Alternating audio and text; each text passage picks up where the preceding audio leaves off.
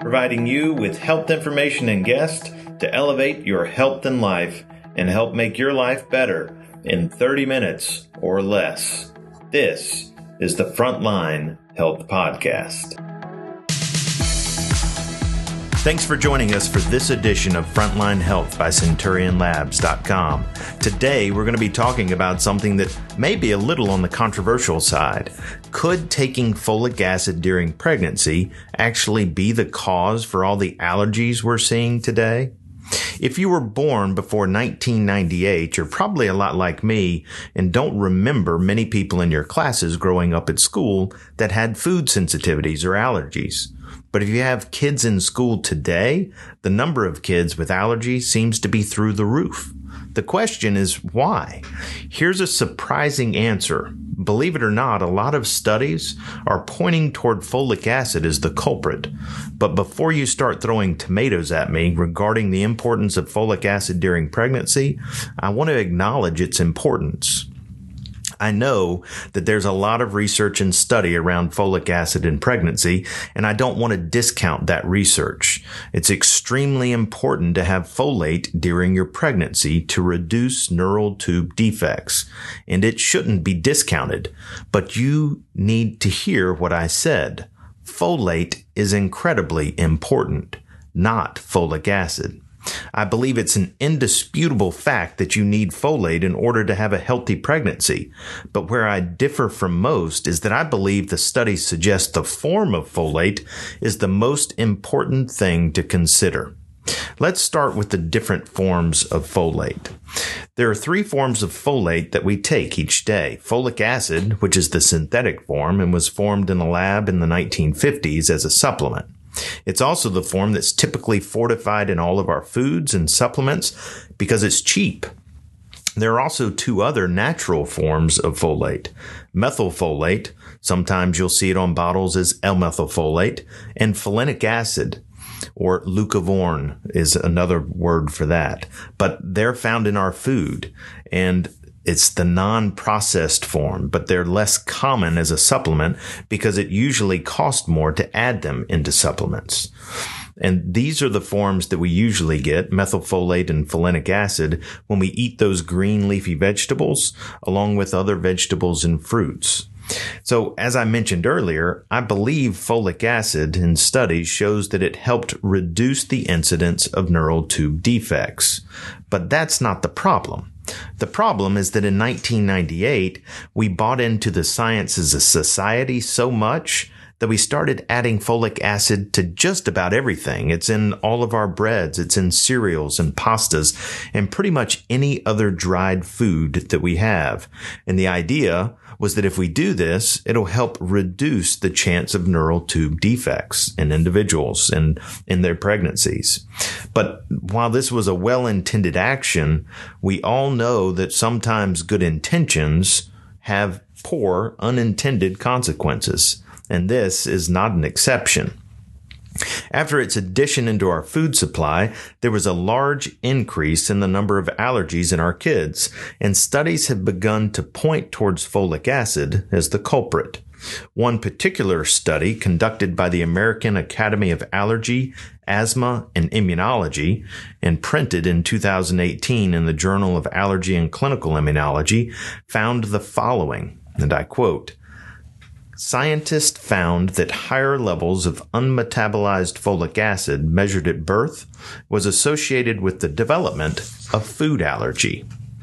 Interestingly, while the mean total folate levels at birth were lower among the children that developed a food allergy, mean levels of the synthetic folic acid derivative, unmetabolized folic acid, were higher," said, unquote, author Emily McGowan, MD.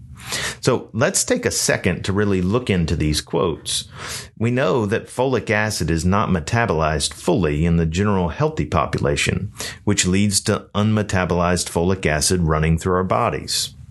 And as a side note, for those people with MTHFR, which is the inability to break down folic acid, about 40 to 60% of us, then this only compounds the issue of having unmetabolized folic acid in your blood.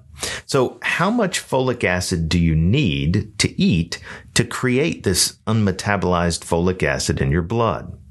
Several studies have shown that just one slice of fortified bread was shown to create unmetabolized folic acid.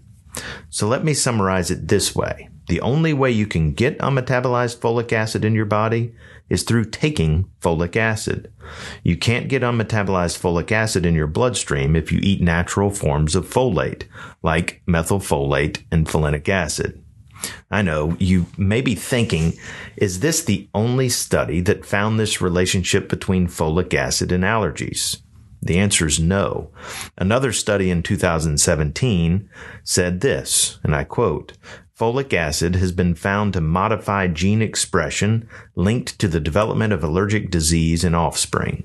These actions of folic acid, coupled with results from several human population studies, provide some foundation to bring into question the role of folic acid exposure in late pregnancy in the development of allergic disease in children, after the critical period of time for protection against neural tube defects." This study was also confirmed by an earlier study from 2009 that said, and I quote, "We have shown that folic acid supplementation in late pregnancy significantly increases the risk of asthma in the child at 3.5 years and of persistent asthma at 3.5 and 5.5 years." Unquote. So while both of those studies showed a link to allergies and asthma if the mother took folic acid in their third trimester of pregnancy, the first study we mentioned didn't specify whether it was early or late pregnancy that they saw a link between folic acid and allergies. I don't think we can argue with what we've seen from our own experiences. The increased number of children with food allergies and asthma these days, coupled with studies that show a link between folic acid and allergies. We also can't argue with the studies that showed a decrease in neural tube defects when supplementing with folic acid. However, I think we do have opportunities to remedy both of these situations, reducing neural tube defects and reducing the likelihood that our kids would have allergies and asthma. First, start with our diets. This is the key to any health plan and regimen, but it's especially true in this case. That means you need to be eating plenty of green leafy vegetables as well as other fruits and veggies. In addition, you need to stop eating those processed foods that have been fortified with folic acid. A quick helpful hint in avoiding those foods is if you read the label, any bread or pasta that says organic on the label means that it shouldn't be fortified with any nutrients like folic acid. Remember that just one piece of bread in studies caused unmetabolized folic acid, which is what triggers the allergies and asthma in kids during pregnancy. So I know this one may get me into even more trouble, but stop taking your prenatal vitamin if it contains folic acid. Listen clearly. What you need to do is look on the bottle of your prenatal vitamin. If it has folic acid in it, then stop taking it.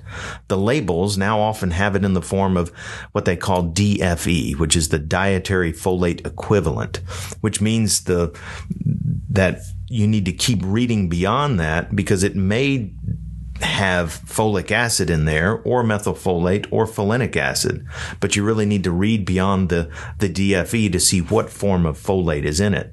It should say methylfolate or folinic acid, but if it doesn't, and it says nothing, or it says folic acid, then you need to stop taking it or reach out to the manufacturer and see what form of folate is actually in your prenatal vitamin. And to kind of reassure you, we know that methylfolate and folinic acid are just as safe. They are just as effective in reducing neural tube defects. But they don't cause the issues with allergies and asthma. And they're also the forms that our body can use. The only downside is you may have to pay a little bit more for a month's supply. Really shouldn't be much more than $1 to $1.50 per day, which, believe me, is not near as expensive as taking your kids for all those allergy shots and inhalers later in life. So take ownership of your and your baby's health today by eating right, taking the right prenatal supplement in order to give your child, your future child, the best start possible. Thank you for joining us for this episode of Frontline Health by CenturionLabs.com. Thanks for joining us for this edition of the Frontline Health Podcast by Centurion, where our desire is to elevate your health and life. If you found benefit from this episode or know someone who could, please pass it along. We'd love to hear any feedback or questions you may have by emailing us at admin@centurionlabs.com. Until next time, remember, you are your best health advocate.